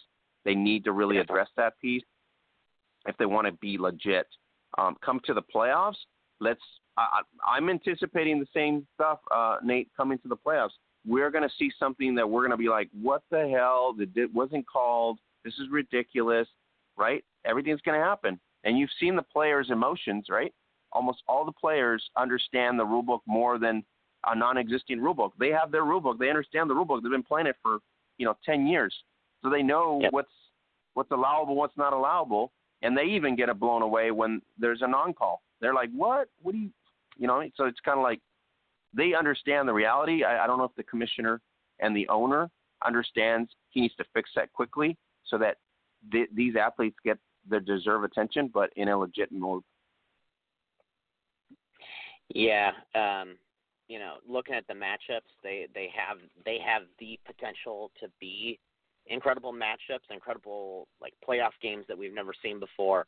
But I think you and I both know that with the way that the lax rules are and the attitude we've seen from all 4 of these teams, it could easily be anything but. Yeah, and that's what I'm saying. It's like, do we want a TMZ display out there, or do we want a legit NFL caliber, game? So that's really the question. Are we going with the same, like you said, a sports entertainment mentality here, or are we going to really showcase, the highest level of women's football in terms of arena style? That's the 2 questions that we got to kind of figure that out. But Mitchell, to me, I have to say he's disappointed me time and time and time again because he talks a big game, but he doesn't fix it. If he fixed it, a lot more fans and media like ourselves will respect that. He's got to fix that, and I think it gives a black eye to the players because it makes the players sometimes look silly, and it makes the players look like this is not a real game. Like you said, it's more like it's a reality TV show of some sort, and I think that's the real football fan doesn't appreciate that because of the fact that it's not real football. And it is real football, and they play real good football, but if the referees would get tightened up and the infractions would be more legit, then obviously people would take this way more serious, way more respectful for the players as well. Yeah, they said when they changed names to Legends that they wanted to be more legit and more professional and that things would change and it wouldn't borderline on gimmicky. And here we are 6 years after the fact, and I disappointingly can say I have not seen that yet. Yeah. So I'm calling out Mitchell Mortaza. I've done it before. I'll call him out again. I think he's the one that can make the change. He's the one that can mandate. He is the one that can dictate. That's bottom line. It ends with him. And if he doesn't want to do that, that's the reason we have what we have, because of the fact that he's not willing to do all that. So, Mitch, if you want to be legit, if you want us to take you seriously, if you want us to take the players seriously and to really recognize the athletic talent that these individuals play on that field, then it's your job to ensure that their safety is at the utmost importance. That's really what it boils down to. Absolutely. All right, Nate, we got Atlanta taking on Seattle. It's a very good matchup. Matheny against Dakota Hughes. The run game for Atlanta is kind of fractured in a way because Gore's gone. You got Ziegler gone. But they have some players that have stepped up. Pulse and Tibbs on the other side. Defensively, I think they have some key issues on the defense. They're not as aggressive as they normally have been in the past. Seattle losing Albert is going to hurt. So at this point, they have more than enough weapons. They got Randall still. They got everybody in there, Malloy and everybody else. So I think Seattle, for me, in this matchup, would be that they get the edge for me in terms of the team that could beat Atlanta. Yeah, Seattle gets the edge from me not only because of the laundry list there, but also just because of the fact that we've seen in I think it's the last two matchups they've seen each other, that Atlanta has kind of had Seattle's number. And I think at this point, I think it's safe to say that Seattle would like retribution. I don't think they'd like it any better than in the playoffs and disrupt Atlanta's hopes of getting to a Chicago-less championship. Yeah. And I think Dakota has to prove that she can get the monkey off her back, and she has to prove it this year. Otherwise, it's really hard to beat Matheny, especially when she gets going and the amount of weapons she's got. So there's a plus on that side. LA really needs to really work through this. It looks like Salerno, from what I heard on Instagram, looks like she's going to be ready on the 24th. This is a clash against Michelle Angel. So round 2 between these two quarterbacks. Del Harris, always the impactful player that she is. You got Mariah Lopez, the up-and-coming running back. There's some issues on defense in terms of the temptation. There's issues also on defense in terms of the acoustic. Offensively, both teams have been pretty much neck and neck. So this is going to be a tough one to call. I really think if Los Angeles is going to step up here, the run game is going to be their key. Yeah, I think it also comes down to the coaching staff. You've got Mike Oliveira on one side and his coaching staff for returning from a very successful run last year and coming very close to a title that went to Chicago. And then you've got LA on the other side with an entirely new coaching staff, which at the beginning of the year, I think we kind of saw as, who are these guys? I don't think they really have a chance. We saw the discombobulation in the first couple of games they had. So I think it comes down to execution on the field as much as it does in the playbook. This is Mike's chance to open it up, let it loose, and get Austin back to where they want to be. Nate, if he picks up Garza, that will be a difference maker. If Garza goes to Austin, we will see a difference maker. And LA is going to have to really prove that this is what they want. They want to go back to Legends Cup. It is Salerno's game to lose, technically. In my eyes, it is Salerno's game to lose. She's got to stand out. She's got to show that she's back to form like she was in 2012. So it's really LA's game to lose because we know what Austin's going to bring, and we know what they are inspiring for. But LA hasn't been to the Legends Cup, for a while, and this is literally, if they want to make a statement, this is the game they got to make a statement on. Well, if Austin, like you said, if Austin gets Garza, it's all but done. But Salerno needs to play like the Salerno of of the rookie year and just come out swinging like the snake that everybody remembers her as. If not, then it's LA's game to lose all the way around. And actually, right now, thinking about it and thinking about all those scenarios, there's really not a winning scenario. They're in a no-win situation at this point. Yeah. All right, Nate, thank you for coming in. Look forward to next week if you can make it. We will be talking August 24th is the next, playoff mode for them, and it's going to be at the Toyota Arena in Ontario. It is the Seattle Mist taking on the Atlanta Steam.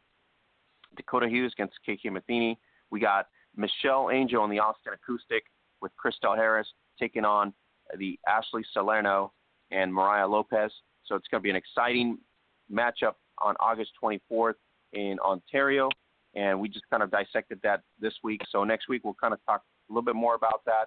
And as we get closer to August 24th, which is not that far away, 2 weeks away from now, and we will see who's going to go to Legends Cup. So if we look at what we talked about right now, it looks like Seattle, either going to be Seattle-Austin or it's going to be a Seattle-Los Angeles Legends Cup, which either or we're looking at Matheny or Michelle Angel, or we're looking at Matheny and Salerno. And I know Atlanta's listening, and they're probably going, hey, they're not even picking us. We're the underdog. Okay, all I'm saying is their track record doesn't show us that they're able to get over the hump. So Atlanta's got to prove they got to get over the hump against the biggest and the best all-star team ever combined and against Michelson. So Atlanta really is the underdog out of all four of them pretty much. It's gonna be a wild ride, but we should be seeing some matchups that we could have only dreamed of in the original Eastern-Western Conference Championship layout. All right, Nate, thank you very much.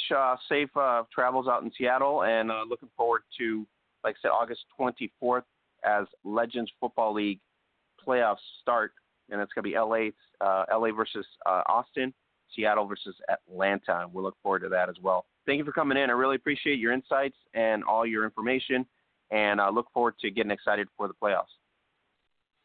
Thank you. I'm just as excited. Always a pleasure to be on. Have a great night, Nate. You too. All right, guys, that's Nate Ward, our LFL insider, and he is excited for Ontario at Toyota Arena, and that's going to be August 24th as the Legends Football League playoffs begin. Interesting twist. We have two players that you can basically draft or bring in from any other team that is not in the playoffs. So that's going to be pretty interesting to see who shows up where in terms of LA, Austin, Atlanta, or Seattle. So we'll keep tabs on that as well. So we'll looking forward to that. So let's touch into the international scene this week. Don't miss it. Tomorrow, continuing coverage of the Euro Women's Tournament, August 12th through the 17th in Leeds, UK.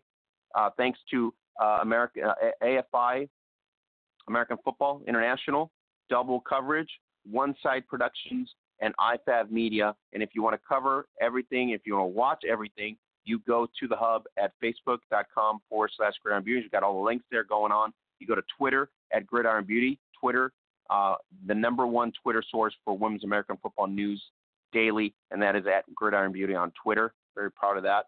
And then we also have the Mexican Women's Open Tournament happening this week in Monterrey, Mexico, August 15th through the 18th. And we have networking partners Maximo Avance and Tercer Cuarto, who will have everything covered there. And we will be sharing and posting all the action that is happening. 4 groups, 23 teams selected out of Mexico, the biggest tournament in the Women's Federation in Mexico. And this is going to be showcased on the 15th through the 18th. So awesome. It's going to happen. August 24th, we talked about the Legends Football League playoffs. Then August 30th, we have WFA Team United versus MIFA Canada at the Global Games. That's going to be August 30th through September 15th. And that's going to be, September 1st, August 30th through September 1st. And that's going to be in Canada. So MIFA Canada taking on WFA Team United. We're also going to have in September AFVD Ladies Bowl, September 21st in Germany. The action this weekend, we will get updates from our sources in Germany. And there was Berlin Cobras taking on Kiel Baltic Hurricanes. Hamburg Amazons taking on the Berlin Knights. And the Munich Rangers taking on Stuttgart Scorpions. So we'll get updates there. We do have matchups, one matchup coming up this weekend, and that is the Munich Cowboys taking on the Stuttgart Scorpions. We'll also get details there as well, so as we get it into it. And we're getting excited for the Finland semifinals as soon as the Euro Women's Championships are over. The semifinals in Finland are going to take place, and that'll be the Wolverines taking on Kuopio Steelers, Turku Trojans taking on the Valkyries of St. Petersburg, and that's going to be pretty awesome there. So thanks to Coach Chanel Soho Tillman Brooks for coming in today, as well as filmmaker Sean Pamphilin and the Playing with the Rage documentary. We also thanks to Bryant Sewell of the WNFC CEO coming in here to kind of talk WNFC. And then, of course, can't say enough, LFL insider Nate Ward. I really appreciate him coming on to kind of give us a perspective on that as well. And to Louise Bean for coming in and give us also some time. So big show today, Gridiron Blitz 286. Make sure you share it. Make sure you go to the podcast on any platform, whether it be TuneIn, Player FM, Google Cast, Apple Podcasts, or on the biggest platform, which is iHeartRadio. And as always here on Block Talk Radio. So check it out and share it and kind of post it up and talk about it. If you want to leave a review, we have a 5-star review on Apple Podcasts. You can leave reviews on any of the, basically any platform as well. So we really appreciate that. And if you haven't gone to the hub, go to the hub at facebook.com/Gridiron Beauties. We got plenty of stuff going on there at the hub. So we got key stories there, more stuff from the Sandy Journal on the Utah Girls Football League as well. We'll have full coverage of the WEC Leads 2019 Day 2. We have replays already there from Day 1, Sweden, 9-6 over Great Britain. Really a big upset there. And then you had replays on Finland, 50-0 over Austria. We also have highlights from the first tryouts that happened on August 10th by the WFLA. And then we have a great video that was we shared over from American Football Events from the Virginia Beach event by Steve Weed. So check it out at the hub, facebook.com/Gridiron Beauties, and you get everything that's happening in the women's game there as well. So if you want to go to the Dazzle shop at the No Joke Football Shop, you can go there and save up to 20% off. Uses the codes there daily. Check it out and get the traditional black, silver and black T-shirt. It says No Joke Football, and that's what your game is. And if you're a women's athlete, that is what you play, No Joke Football. So thanks for all the guests that coming up today. 2 hours of jam-packed. We'll be talking NFL preseason as we go into next week as well. And then we'll also be talking Gridiron Australia as we get into another week or two, and down under as well, and then finishing up in Germany as the playoffs start to finish there as well. So for the absent Troy Wilson, Mackenzie Brooks, Holly Custis, and for Luis Bean, Oscar Lopez saying here, catch you for 287 next week as we talk more Women's American Football plus NFL preseason. Have a great night, everybody.